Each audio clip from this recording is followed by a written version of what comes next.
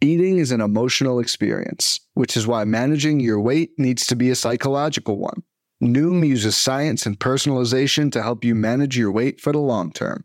Their psychology-based approach helps you build better habits and behaviors that are easier to maintain. The best part? You decide how Noom fits into your life, not the other way around. Sign up for your trial today at Noom.com. That's Noom.com to sign up for your trial today.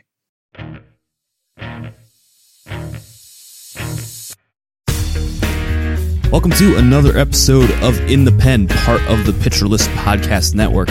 I am your host, Callan Elsliger, joined as always by Rick Graham and Jake Crumpler. And guys, we've made it. Games officially count. We have made it to opening day. I don't know about you, but I have not stopped smiling since I woke up this morning. It's been a great day. We've all been pretty much watching baseball all day. I got to watch my Yankees start the season off 1-0. Aaron Judge, of course, it's the first home run of the season. No big deal. But as usual, you're not here to talk about Aaron Judge. You're here to talk about relievers. But before we get into it, just general thoughts. How excited are we to have games that actually matter again and are watching MLB baseball once more? Yeah, it's been a great day so far. A lot of entertaining games. Even if that means a couple of relievers have blown up in the process, it's still been fun to watch some of these games. And just I love the opening day. You know, there's games starting at 1, and there's the 4 o'clock. It's just all day baseball. So it's been great so far. Just excited to kick off another season. Totally. It's been a great day. I don't know if I woke up smiling. I'm a guy that needs coffee to get in the mood to start the day. So I definitely wake up too tired to smile. But once I had coffee and started thinking about baseball a little bit, yeah, I've been pretty pumped throughout the entire day. Unfortunately, I had work. I should have worked remote, but nonetheless, I still got to watch some baseball, and now I get to talk some baseball with the boys. And I'll do our usual caveat. We are currently recording this as we are started this episode. Reynaldo Lopez has now come in for the save for the Chicago White Sox against Houston Astros, facing Alex Bregman, Yordan Alvarez, and Jose Abreu. No big deal. Go get him, kid, and let's give us another victory lap. But so safe to say, we've watched most of the games today. We have not gotten to the West Coast games. 100? I know Jake could probably record it after that, but we have not. I don't think Rick and I could do a 12:45 a.m. recording at this point in our lives. No. It's just not going to happen. So if there's any big news that comes out of those, we'll recover it up on the next week. But if you've listened to us long enough, you know how we would start our regular season shows. It's a 3 up, 3 downs. But hey, you know what? We're not at that point in the season. It's one game. I don't think any of us are making drastic changes to our ranks at this point, unless you're Jake and want to start his early season victory laps. But we will start with some news before we get into the games, because there has been some stuff that's come out today since our last episode, including, as usual, a major injury. Of course, the one day we decided to record early, we missed a major injury, and Raisel Iglesias is going to be starting the season on the IL for the Atlanta Braves with a shoulder inflammation. We don't know exactly the timetable, but we didn't get to cover it on last week, so we want to talk about it. We saw a little bit of what possibly they'll be doing on opening day. But who do we have as the favorite now for Atlanta? If you're still looking for saves, is there someone you want to take a shot on? Do we have a favorite for the Braves at this point? Yeah, for now, it looks like it's going to be AJ Minter. And he was going to get a save today, and we can talk a little bit more about that game later. But I know Reynaldo looks awesome. Oh no! Okay, you were saying, Rick. You were saying. Oh, don't hang that slider. That wasn't a terrible pitch either. That's just Yordan Alvarez being Yordan Alvarez. But anyway, AJ Minter is definitely our favorite for saves here moving forward. I'm surprised to see that there was no Joe Jimenez today. Not sure. I know he's been dealing with some injuries and some stuff. So. But it was Colin McHugh to AJ Minter today, which could be what the Braves go with until Iglesias gets back, which we still don't have a timetable. So, AJ Minter is definitely worth an ad, worth a look in pretty much all leagues right now.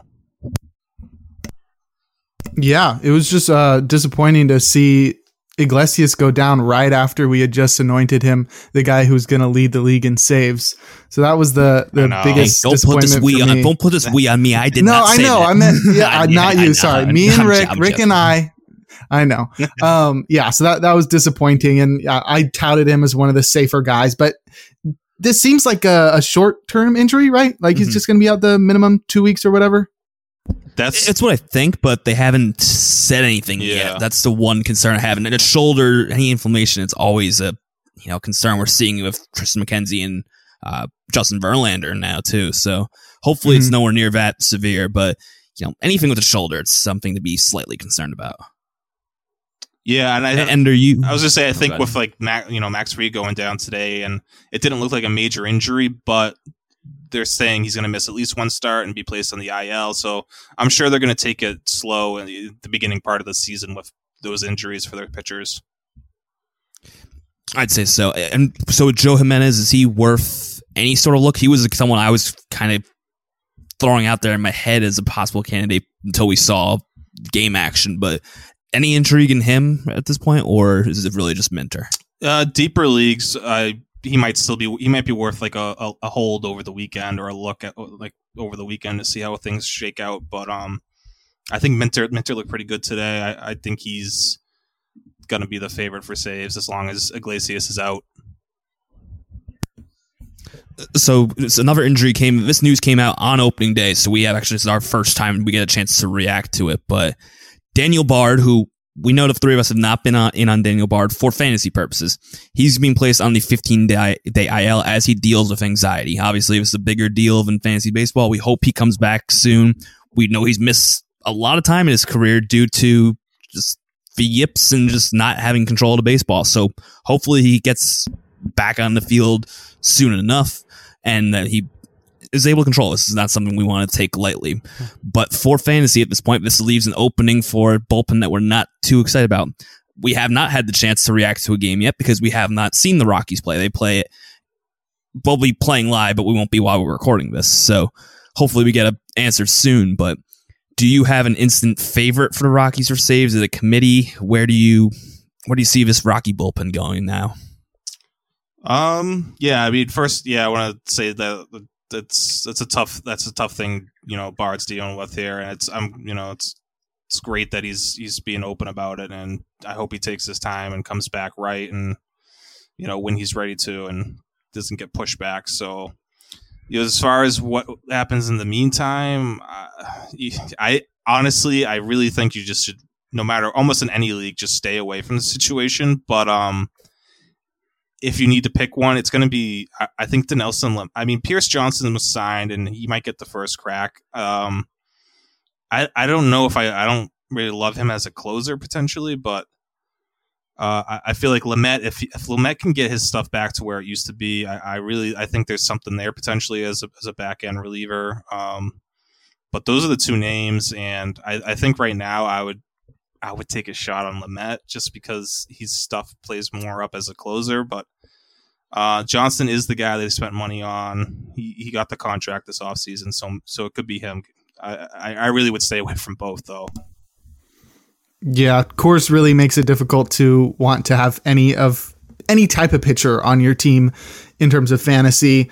I would have to echo those sentiments. I think Lamet is probably the guy that I'd be most excited about. Justin Lawrence, I think, is a good sort of underrated guy there that could have a breakout season. But knowing the Rockies, they're just going to go with the oldest guy in the bullpen. Right now, that's Brent Suter, but he's only like half a year older than Brad Hand. So I could really actually see Brad Hand being the guy closing out games, which would be terrible for everybody involved.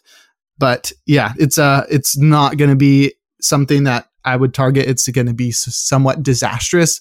But if you've got a crazy pitching staff and all you're missing out on is saves, and you can sort of withstand the lack of Ks or terrible ratios, then I guess give it a shot. But it's really hard to throw darts on a bullpen that's really not going to pay massive dividends. I agree. I'm not touching any of this. I think it's just, we'll see. Maybe someone emerges. Bud Black doesn't fully go to the committee. We've seen him kind of just name a guy, but nobody really stands out in Colorado unless, someone gets really fixed. So keep an eye out, but I don't think we're going to be seeing many high fab bids for Colorado Rockies closers coming up over the next few weeks. Lawrence is a good call out, though. I forgot. I mean, He looks really nasty right now. I kind of want him just get him out of Colorado so he can be worth fantasy valuable. Yeah. But yeah, he does have some that breaking ball is nasty from that arm angle. Next injury that's worth covering, Joe Mantiply is also going to be starting the season on the IL for the Arizona Diamondbacks. We'll combine this into a little bit of news. We've seen it a little bit. Torey Lovullo has kind of tipped his hand a little bit that Scott McGough may be the guy who gets the first crack for saves in Arizona.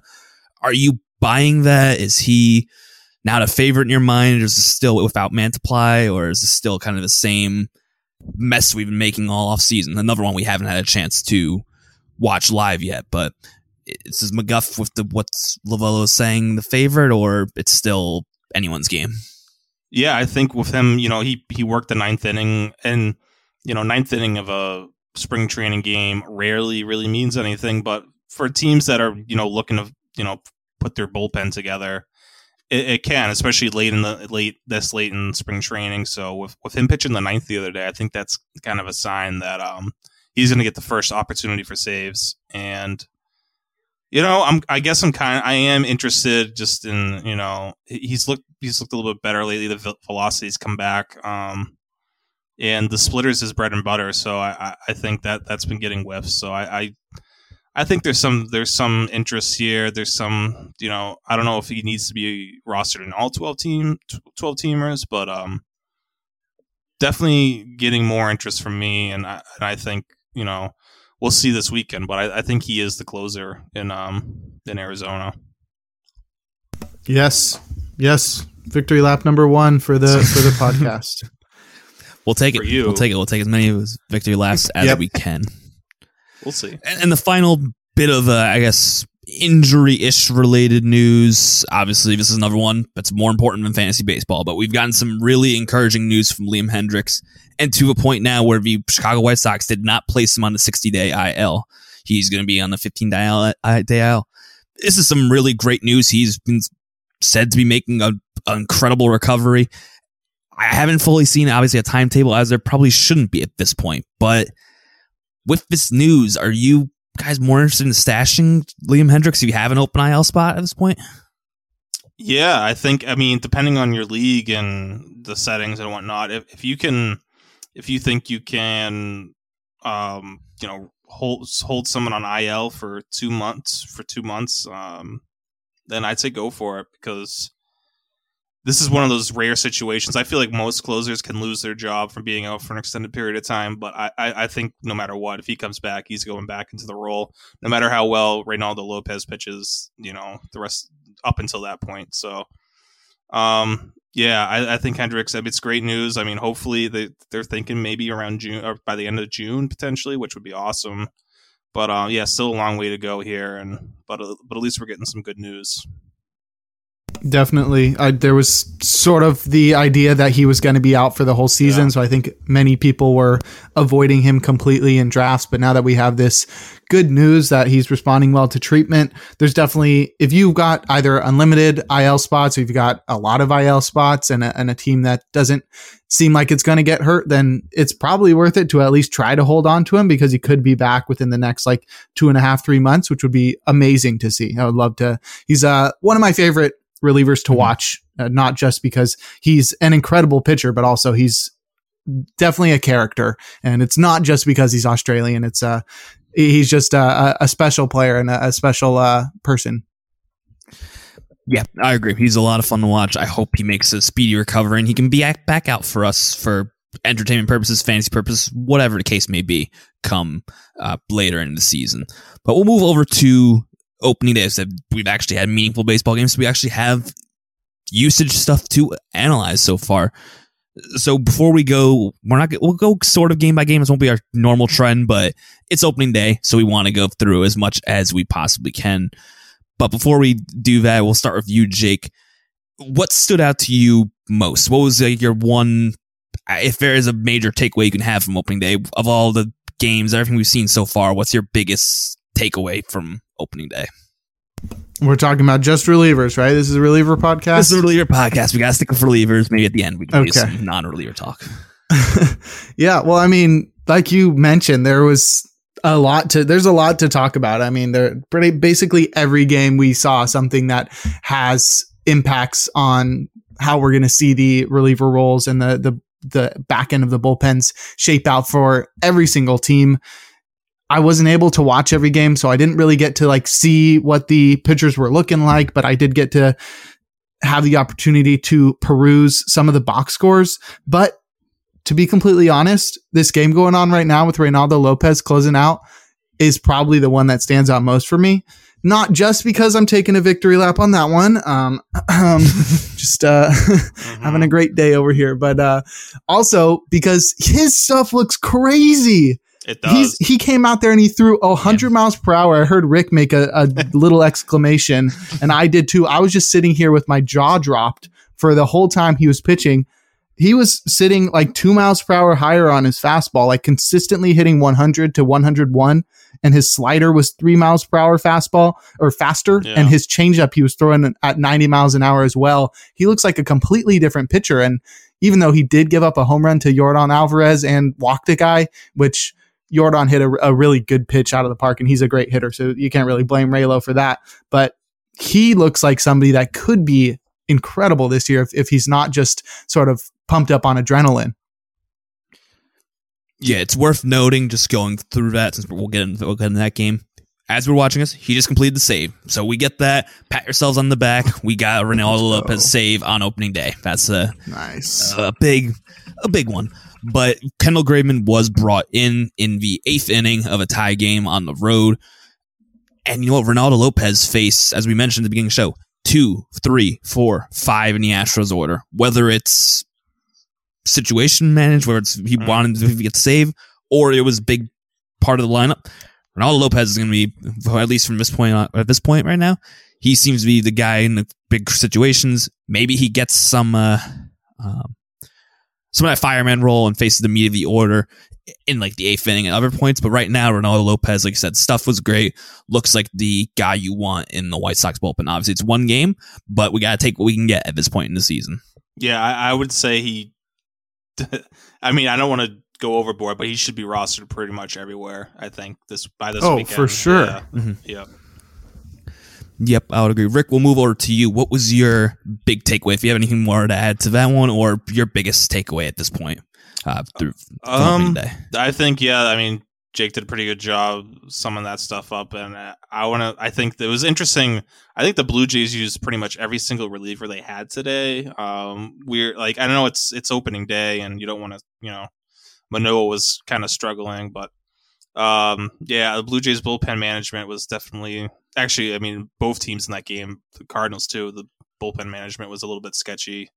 I guess teams are feeling things out this like, opening day, but and then how the Twins kind of managed the back end of their bullpen, I thought was interesting and definitely surprised me too. And we'll get into that a little bit more, but it's always interesting to see like when the games matter how things pan out at the end of games. Yeah, definitely some questionable bullpen management on both sides in that one, but like I said, we'll cover that game in just a little bit. So we'll take our first break. We'll jump in, and when we get back, we'll jump into go game by game as much as we can, kind of take away some of our usage, get into a little bit of news, and try and take what we can from this amazing day so far in baseball. When it comes to weight management, we tend to put our focus on what we eat. But Noom's approach puts the focus on why we eat, and that's a game changer. Noom uses science and personalization so you can manage your weight for the long term. Their psychology-based approach helps you build better habits and behaviors that are easier to maintain. And they help you understand the science behind your eating choices and why you have those cravings. Noom's personalized courses are easy to follow and will help grow your confidence with tools you can put into practice on day one. The best part? You decide how Noom fits into your life, not the other way around. And based on a sample of 4,272 Noomers, 98% say Noom helps change their habits and behaviors for good. Try Noom today and see the results for yourself. Sign up for your trial today at Noom.com. That's Noom.com to sign up for your trial today. Fads come and go, and nowhere more than in the world of weight loss. That's why Noom has created weight management programs that are made to last. Noom uses science and personalization so you can manage your weight for the long term. Their psychology-based approach helps you build better habits and behaviors that are easier to maintain. And they help you understand the science behind your eating choices and why you have those cravings.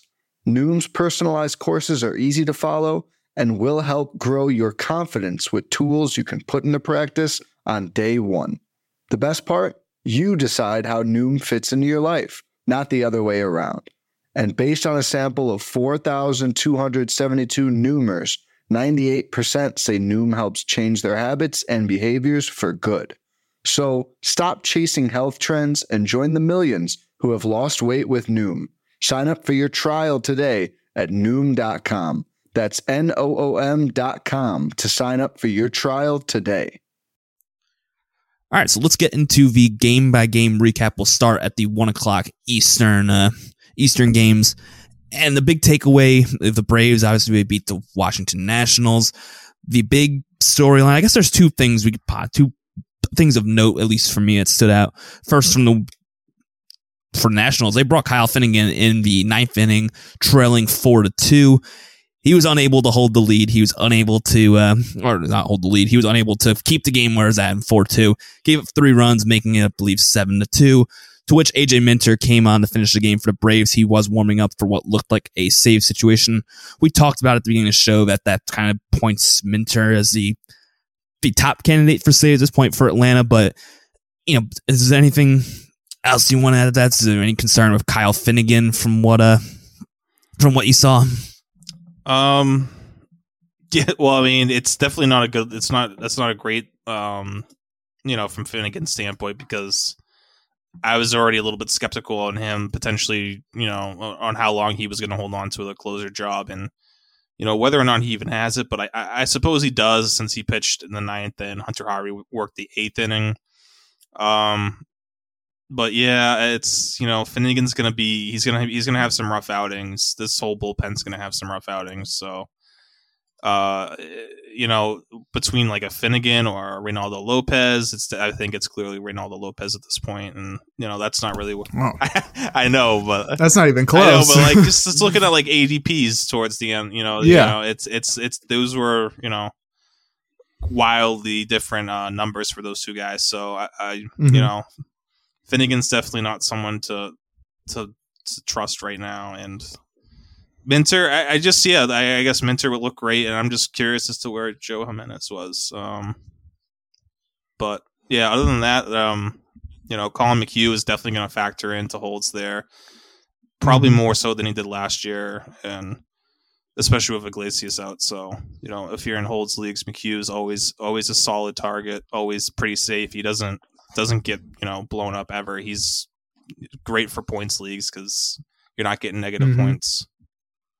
You can go multiple innings. Yeah. He's a big PLV guy too. So yeah, we've pumped him up a little bit already this offseason. But yeah, you made some great points there. I think if Finnegan keeps pitching like this, he probably won't have the role for long. And it was nice to see our boy Hunter Harvey out there and still showing the same velocity that he had before. It was good to see him throw a curveball, which was I know, yeah. Not a lot. Progress. Yeah, exactly. Better than nothing, but he wasn't throwing 80% fastballs, which was interesting. He was more like 58%, 60% around, and threw his splitter a few times, which is great to see. I'm not too excited about this bullpen. It just seems like it's going to be a mess if they don't just give it to Hunter Harvey and they let sort of people run through the role and struggle, and the team doesn't win a lot of games. But the Braves bullpen is interesting for the fact that I don't know if we factored in enough the fact that Kenley's out, and it just moves everybody up the ladder, right? Yeah. So it's like, instead of just like, oh, we still got all the same guys. Like you said, McHugh's probably going to factor into more holds. And I don't think many people considered that before, because last year in the second half, they had Iglesias and Minter and Kenley Jansen. They just had so many options in the late games that McHugh was sort of an afterthought. And now I think he could be more of a centerpiece of the back end of that bullpen because it's sort of a necessity, right? They brought in Joe Jimenez, but we didn't see him today. We don't know if last year's breakout is going to continue into this season. I think there's a few questions there and with the rest of the bullpen, but I think you're right in pointing out that McHugh can definitely have a bigger role and that Minter is probably the go-to guy here, especially because I thought Lucas Luetge looked pretty solid. I know he gave up a run and didn't strike anybody out, but his stuff was looking pretty nice. Yeah. We talked about throughout the offseason, Braves going to have one of the best bullpens in the leagues. The Nationals, not so much. They might be the favorite for the worst record in the MLB, which doesn't mean good things for our fantasy bullpens. Quick. Yankees in the. I was just give you a quick Hunter Harvey stat from today. He threw 12 pitches and did not get one called strike or one whiff. Wow. I don't know how he got out of that. Yeah. So. Yeah, not getting a lot of swings and misses or missing bats here, so that's not great. Let's hope he turns things around so we can do some more victory lapping. But Yankees and Giants, there's not too much to take away from the bullpen. We'll kind of breeze past that one. Yankees won 5-0. Cole went 6 shutouts, and the Yankees went Peralta, Loaizaga, and then Ron Marinaccio. By the time it got to the 8th inning, the Yankees ended up putting 2 more runs, so they saved Clay Holmes, had him warming up in case Marinaccio got into any sort of trouble, but really good stuff from the Yankee bullpen. Not too much to take away from there. It looks like it's pretty much what we expected with Clay Holmes being the favorite for saves. But Rick, you're the Red Sox fan. They made a battle in a really exciting game against the Baltimore Orioles. Can't take anything away from the Red Sox bullpen, but Felix Bautista, we saw his first save opportunity this season, and he got it. But are you concerned? He gave up 2 runs. Any sort of concern from Bautista in his first save opportunity since of the season and with the injury he had during preseason? First of all, we can take something away from the Red Sox bullpen, and that it is very not good, especially... I was going to say those exact same words in that exact same order. Outside of Jansen and maybe Chris Martin, and I mean even Martin and Schreiber didn't look good this spring, so there's some concerns there. But anyway, yeah, I think Bautista, just because he's had a slow spring, I'm not too worried about the velocity being down today. I think I saw a stat that this is only the second time he's pitched in weather under like 50 degrees at the MLB level. So, yeah, something I don't know. I mean, I don't know how accurate that was, but if so, I mean, it makes some sense. It's a weird time of year, especially pitching in Boston, and it was cold today. It was not warm. It was like 42. So I think it's going to take him some time to literally and figuratively warm up to get back to where he was last year, especially with only making a few appearances this spring. So not concerned yet. Another 2 weeks if this is still going on, then we might start to hit the panic button a little bit. Yeah, that's great points. You're not concerned though that his fastball was down like 2 miles an hour? I think it's just because of it's similar with guys like Jose Leclerc and Fairbanks.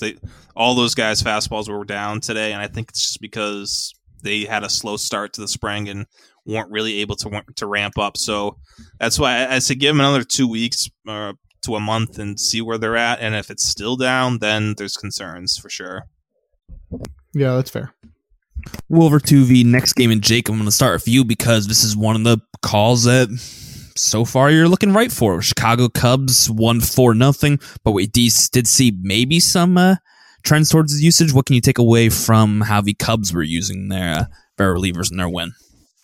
For sure. Victory lap number 2. Michael Fulmer was the guy to technically close out the ball game. He did get the GF, the game's finished, not the girlfriend, but he looked pretty solid. I didn't get to watch it. I did have a friend say he looked, I think he said he looked gross. And I was like, is that positive or negative? And he said it was positive. So, and he's a Cubs fan. So I felt good about that. You know how negative they can be.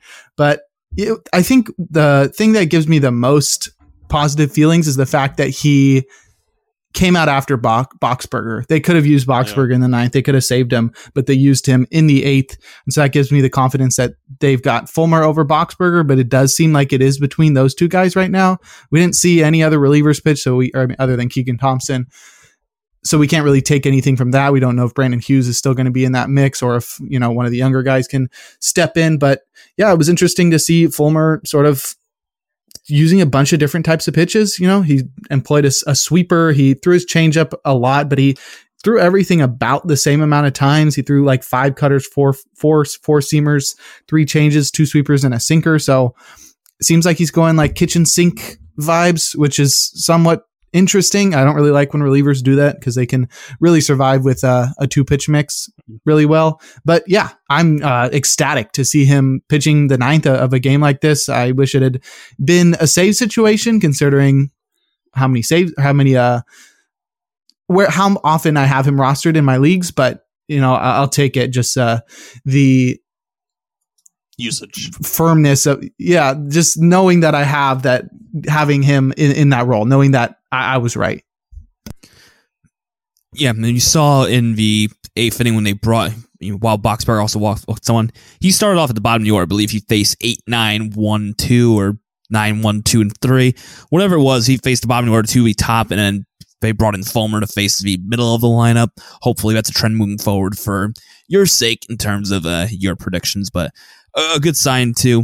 We seem to have some tendency that Fulmer, but then again, it's one game. But as of right now, Fulmer seems to be the leader in the clubhouse. A similar situation took place for our boy Pete Fairbanks. The Rays, in their usage, they had Adam coming in the 8th. Pete Fairbanks was warming up in the 9th, but the Rays tacked on a run to not make it a save opportunity.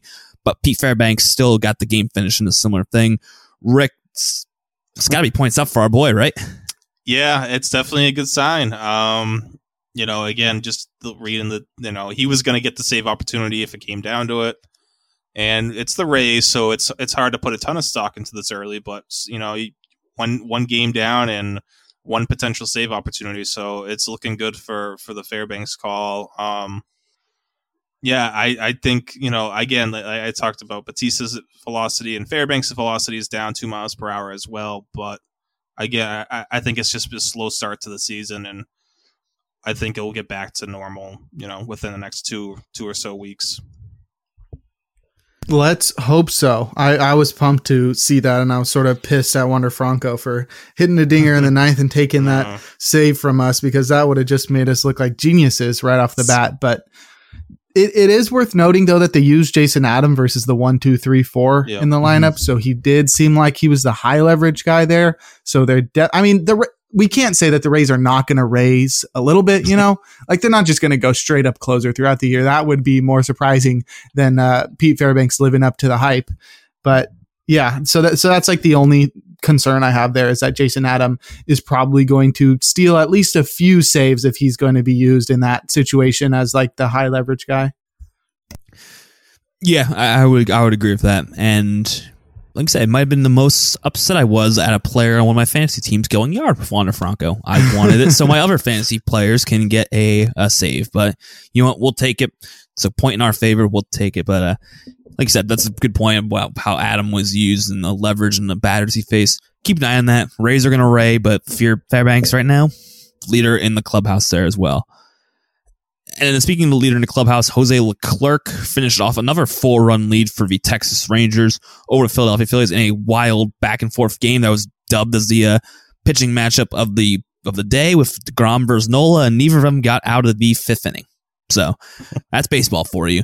But is there anything we can take away from Texas's usage? Is Leclerc being the guy to finish off the game? Does that point him as the favor in Texas, or you think that's just a one-game sample? Yeah, I think he's going to be the favorite for the foreseeable future, but I do have concerns here as well with, he also had some injuries he dealt with and had a slow spring, but, his fastball was down a little bit, was down over more than 2 miles per hour. So, and, he let up a walk and a hit in this game and was able to get out of it, but Leclerc never made saves easy, even when he was the closer. He's always kind of been, walking a hit and like 2 or 3 Ks, and that was his outing. So I don't know. It's a good sign, I guess, if you've rostered Leclerc somewhere, and you're hoping he takes this job because as long as he's converting saves, I don't think Bruce Bochy's gonna, pull him from that role anytime soon. So it's a good start, and not that it was a save, but I think that, like we said with Minter and Fulmer and Fairbanks, 4-1 lead in the ninth, where closers still get work there. So it's a good start from a usage standpoint. I just want to see Leclerc's stuff get better. Yep. Let's take another quick break. When we get back, we're gonna continue to dive through these games and see if we can make any sense out of them. But we'll jump back and we'll get into one of our favorite relievers. We're right back right here. Sometimes it can feel like food has an emotional control over you. Well, it's time to show your food who's boss with Noom. Noom uses science and personalization so you can manage your weight for the long term. Their psychology-based approach helps you build better habits and behaviors that are easier to maintain. And they help you understand the science behind your eating choices and why you have those cravings. Noom's personalized courses are easy to follow and will help grow your confidence with tools you can put into practice on day one. The best part? You decide how Noom fits into your life, not the other way around. And based on a sample of 4,272 Noomers, 98% say Noom helps change their habits and behaviors for good. Start taking control of your weight management and join the millions who have lost weight with Noom. Sign up for your trial today at Noom.com. That's Noom.com to sign up for your trial today. Most weight loss programs are short-term fixes, but the problem is managing your weight needs a long-term solution. And that's what makes Noom different. Noom uses science and personalization so you can manage your weight today and in the future. Their psychology-based approach helps you build better habits and behaviors that are easier to maintain. And they help you understand the science behind your eating choices and why you have those cravings. Noom's personalized courses are easy to follow and will help grow your confidence with tools you can put into practice on day one. The best part? You decide how Noom fits into your life, not the other way around.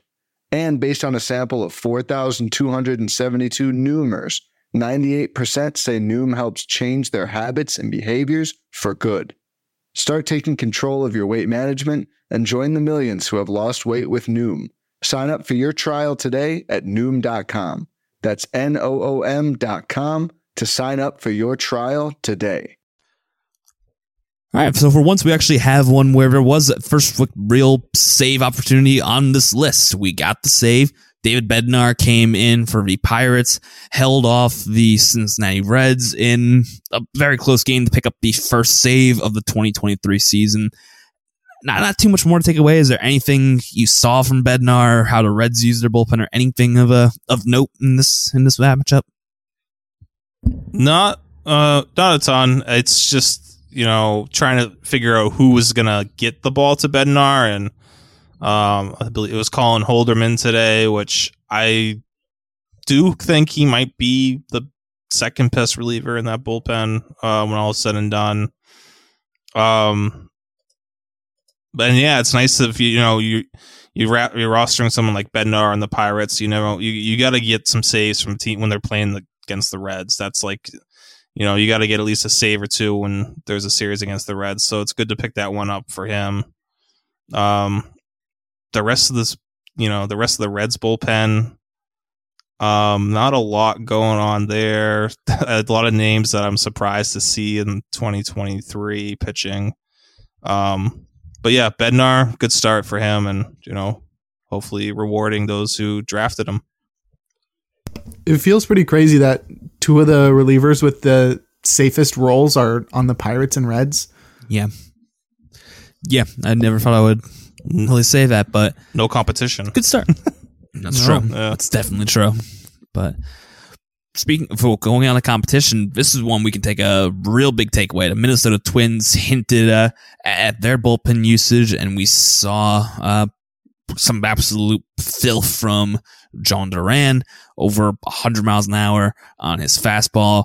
Picked up the save for the Twins. Jorge Lopez came in the 7th inning to hold the Royals. I believe it was a 2-0 game at the time. Pitched a scoreless inning of relief. Duran came out and got the save. But Jake, is this got to build up the confidence for you for Duran, right?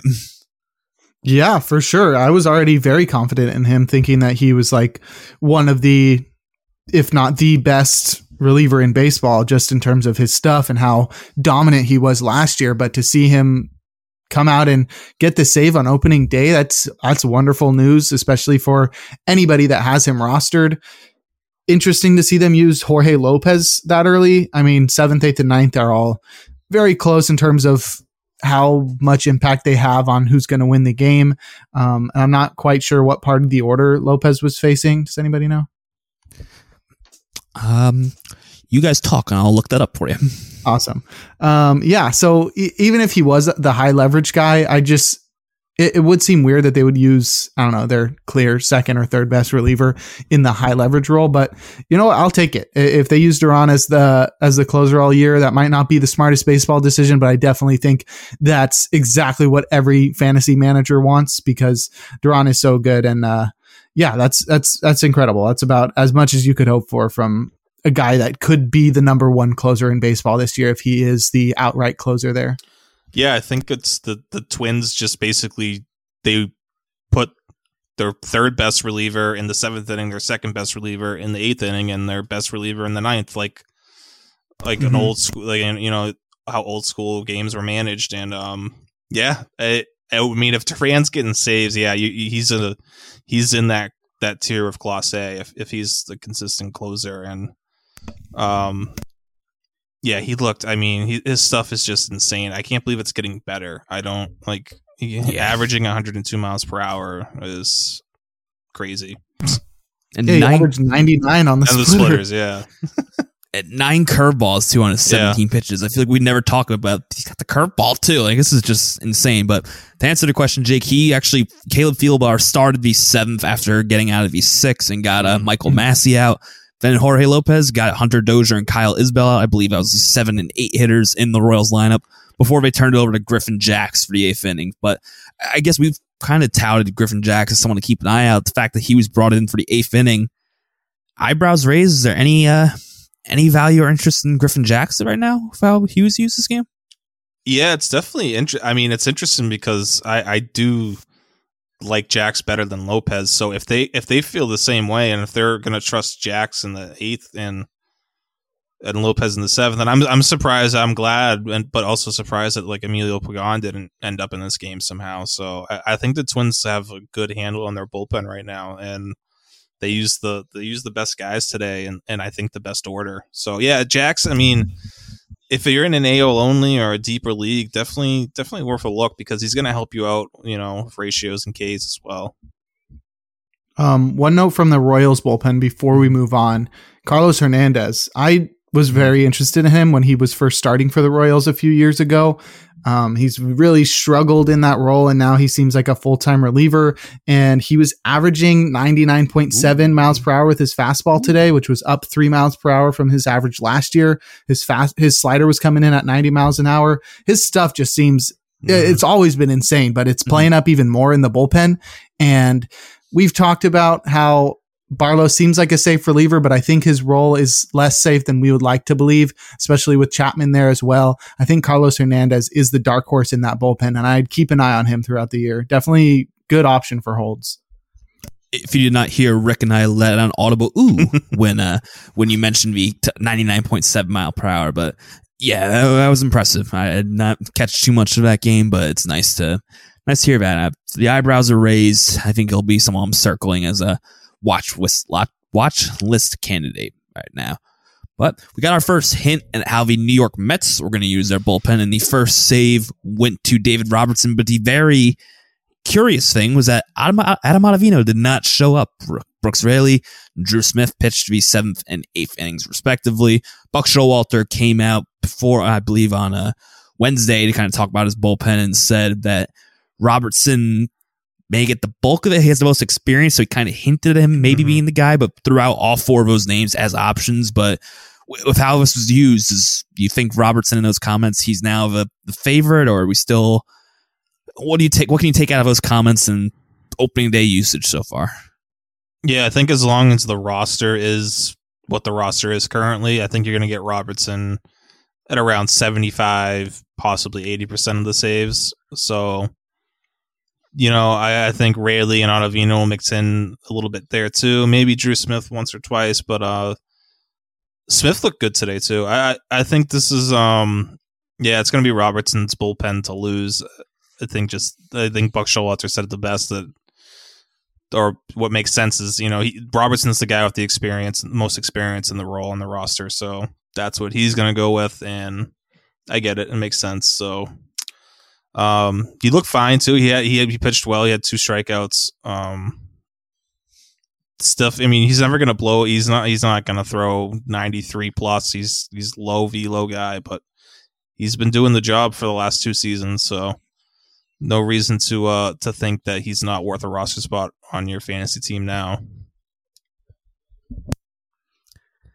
Yeah, one thing of note for the Marlins, how they use their bullpen, we saw Tanner Scott, at least that stood out to me. He came in the tie game in the 7th inning. Yeah. Skip Schumacher also had some interesting comments for how he was going to use their bullpen. And it was basically all these guys going to get saves, but he threw up 3 names with Scott, Floro, and AJ Puck. So we're monitoring that closely. Is there anything to take out there? The fact that Scott was the one that brought in, or just it's one game? We'll just monitor it closely.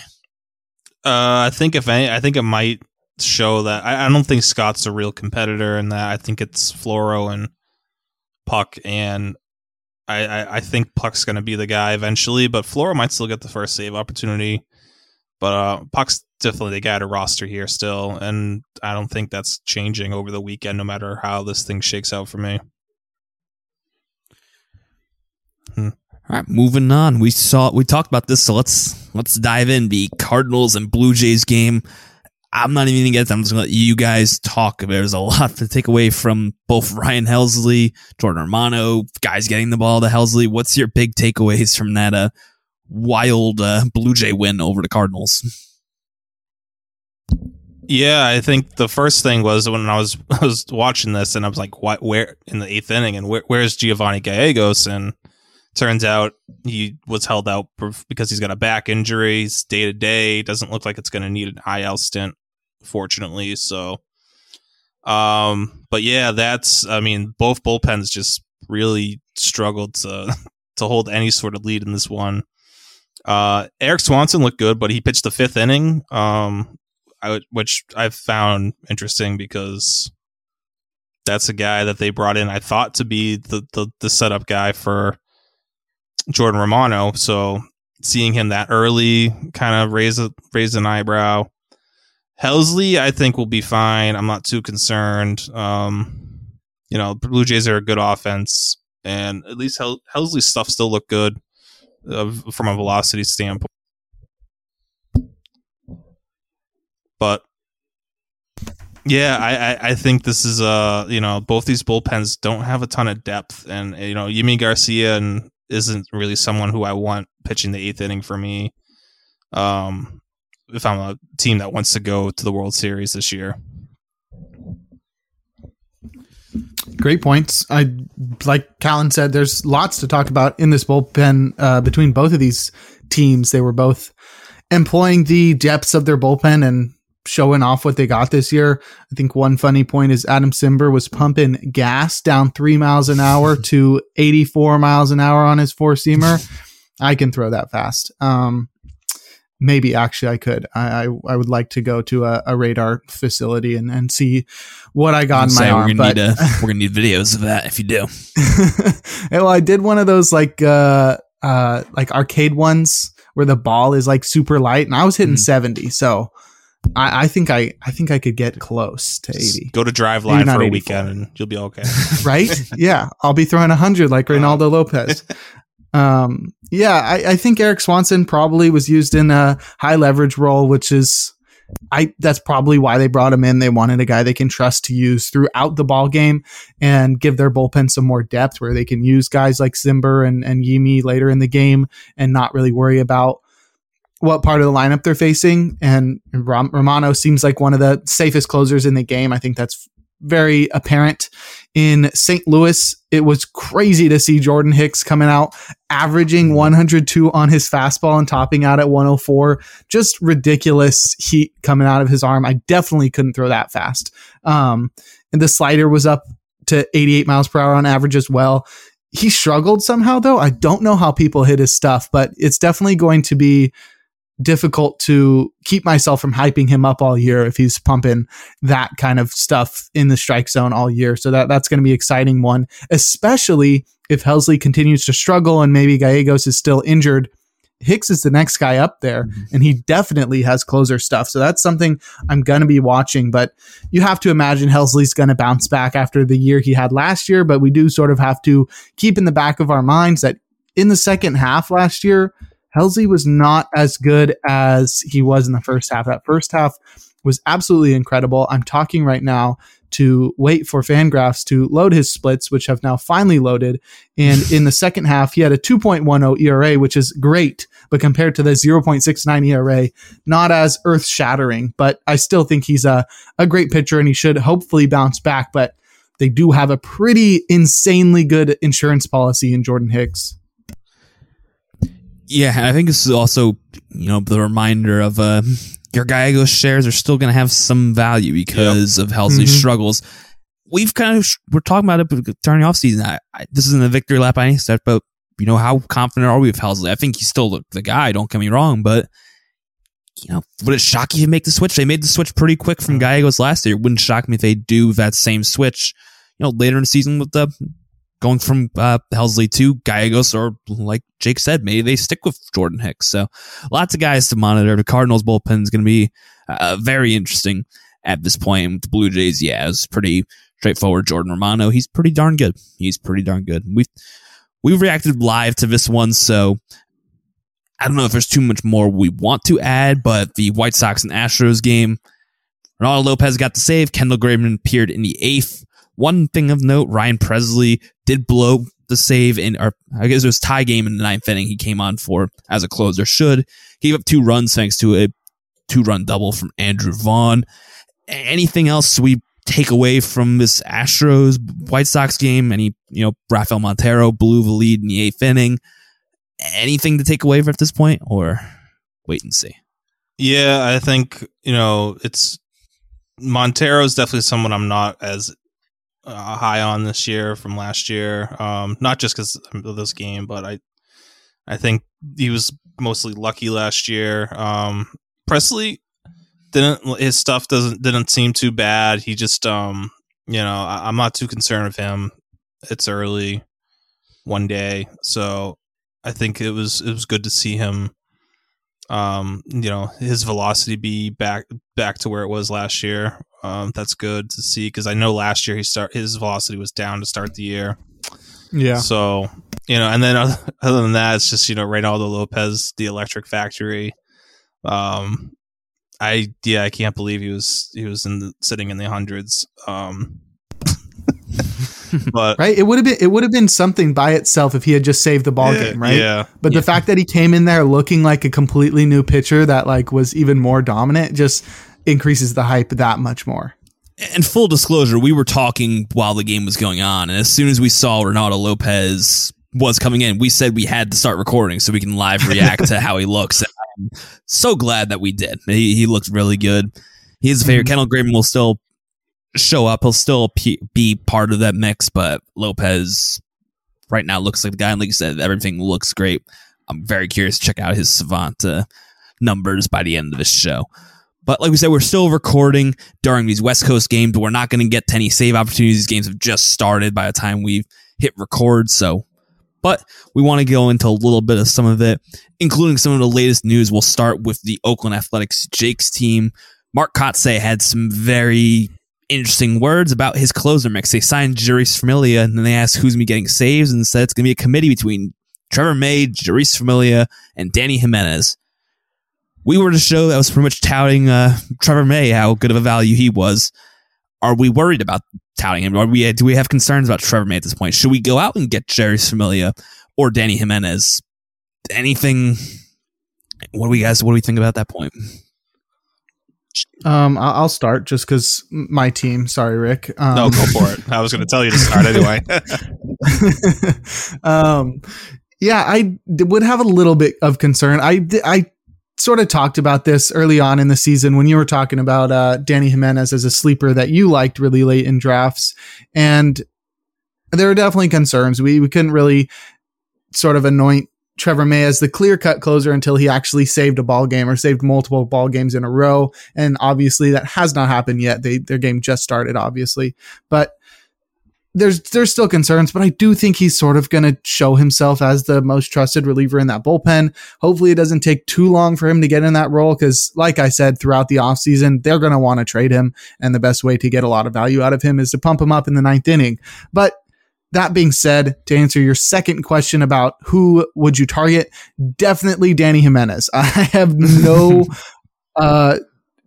not interested in Familia at all, and he's had up and down seasons in his career. You can go back to 2016 when he saved 51 ball games for the New York Mets with a 2.55 ERA following a 43 save season with a 1.85 ERA. So we've definitely seen him be absolutely elite, but that is not the case anymore. Last year, he had a 6.09 ERA, which was very unlucky. He had a 3.86 BABIP and a 4.29 xFIP.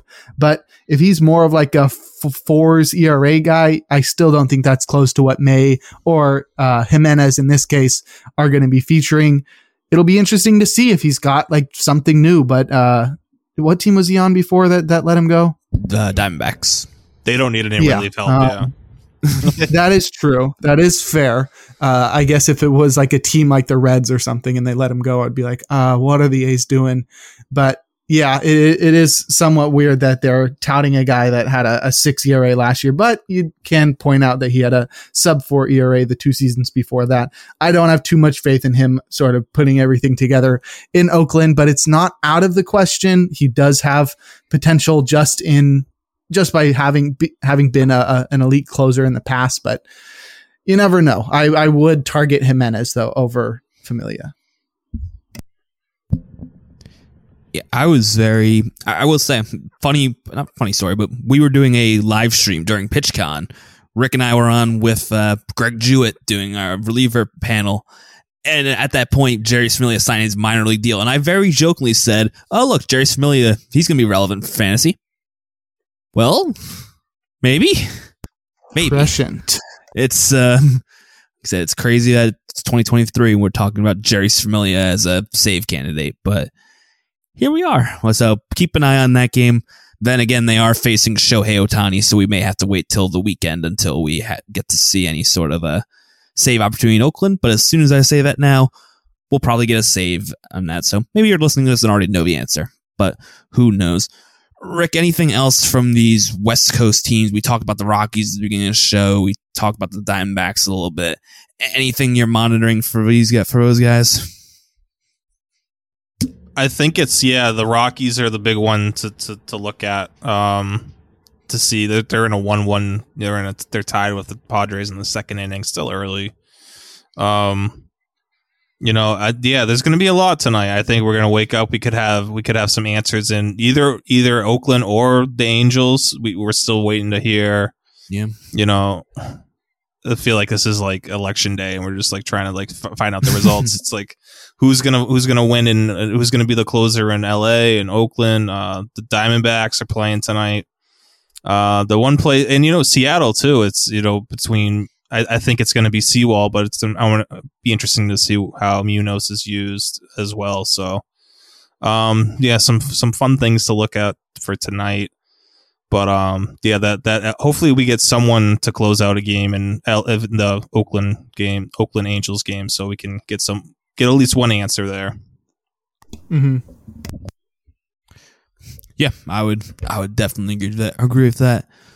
But that's gonna so that kind of leads into generally when it comes to these shows, we wrap it up with things we're keeping an eye out for, and like I said, it's a one day sample we've gotten so far. We've talked about these West Coast teams, but as we move forward in the season, as we go through this coming week, anything other bullpen situations you're trying to monitor? We just kind of talked about it throughout the show, but is there one or two things that you're tuning into, save opportunities you really want to keep a closer eye on? We'll start with you, Jake. I think it's just going to be a lot of the same stuff. We've got a pretty short slate tomorrow, but I know we're not going to be recording up until next Thursday, so we'll have a whole week of things going on. I think it's just going to be a lot of the same stuff that we were sort of hoping to see today. One of the biggest things I think is going to be seeing if guys have their velocity back. We talked about a few guys that were down 2 miles per hour today. It's going to be pretty important for those guys to get that fastball velocity back. We did a study this past offseason about the correlation between fastball velocity and being an elite reliever, and it's definitely sticky. It's definitely important to throw hard as a reliever, especially in comparison to yourself. So that's going to be important for those guys to get their velocity back. And then obviously just pretty much every single bullpen role where there's a battle going on right now. Definitely going to be keeping a close eye on those, especially on Pete Fairbanks. If he gets that next save or save-ish opportunity, I'm going to be pretty pumped. Yeah. That's how I'll go into as that. Those are great points. I think the one other thing is we haven't talked a ton about him, but like Kenley Jansen, I just want to see where how he looks. He's had some weird like kind of sicknesses or medical things going on, and you have to remember that he's got a heart condition. So I want to see where he's at and how how he looks for, I still think he can be one of those guys we can rely. He's a reliable closer that, in this day, there's not a ton of them. So is he still one of those reliable guys in that second tier, or is there going to be issues? So I'm interested to see his first outing and see how he pitches in April. Yeah, that's worth noting. Like you said, on Saturday, one of the last games of spring training, you see the news pop up in the Discord. Kenley Jansen leaves with trainer, and all of us start to wonder what the heck's going on. We later find out that it was just, like you said, sickness. He's a little lightheaded. You wonder if it's the Florida heat. You wonder if it's related to, like you said, he has that heart condition. Hopefully it's nothing too serious. We haven't seen it yet, but I'd like to, see what he looks like. He's a reliever that's generated a lot of conversation this coming going into this season. So I definitely want to monitor him and see where he's at and if he can still be that reliable reliever that we've hoped he can be. And even though none of us really were fully buying into him this coming season. Before we wrap it up, Jake, you kind of talked about it at the beginning of the show that does it have to be reliever centric? Before we end up, what was your big highlight from opening day? It doesn't have to be relievers now. I'll give one or two things that really stood out for just highlights of the opening day. Now we have real baseball back. I think first on the list, I think it was really cool to see Aaron Judge hit the first home run of the season. Yep. And that's going to be all we have for the show. Thank you for reminding everyone that Aaron Judge went deep again. End it on a good note. I think it was pretty cool just to see the guy who sort of was the definition of home runs in 2022 be the guy to start it off this year. Last year, do you guys remember who the first home run was last year? Was it Miguel Cabrera?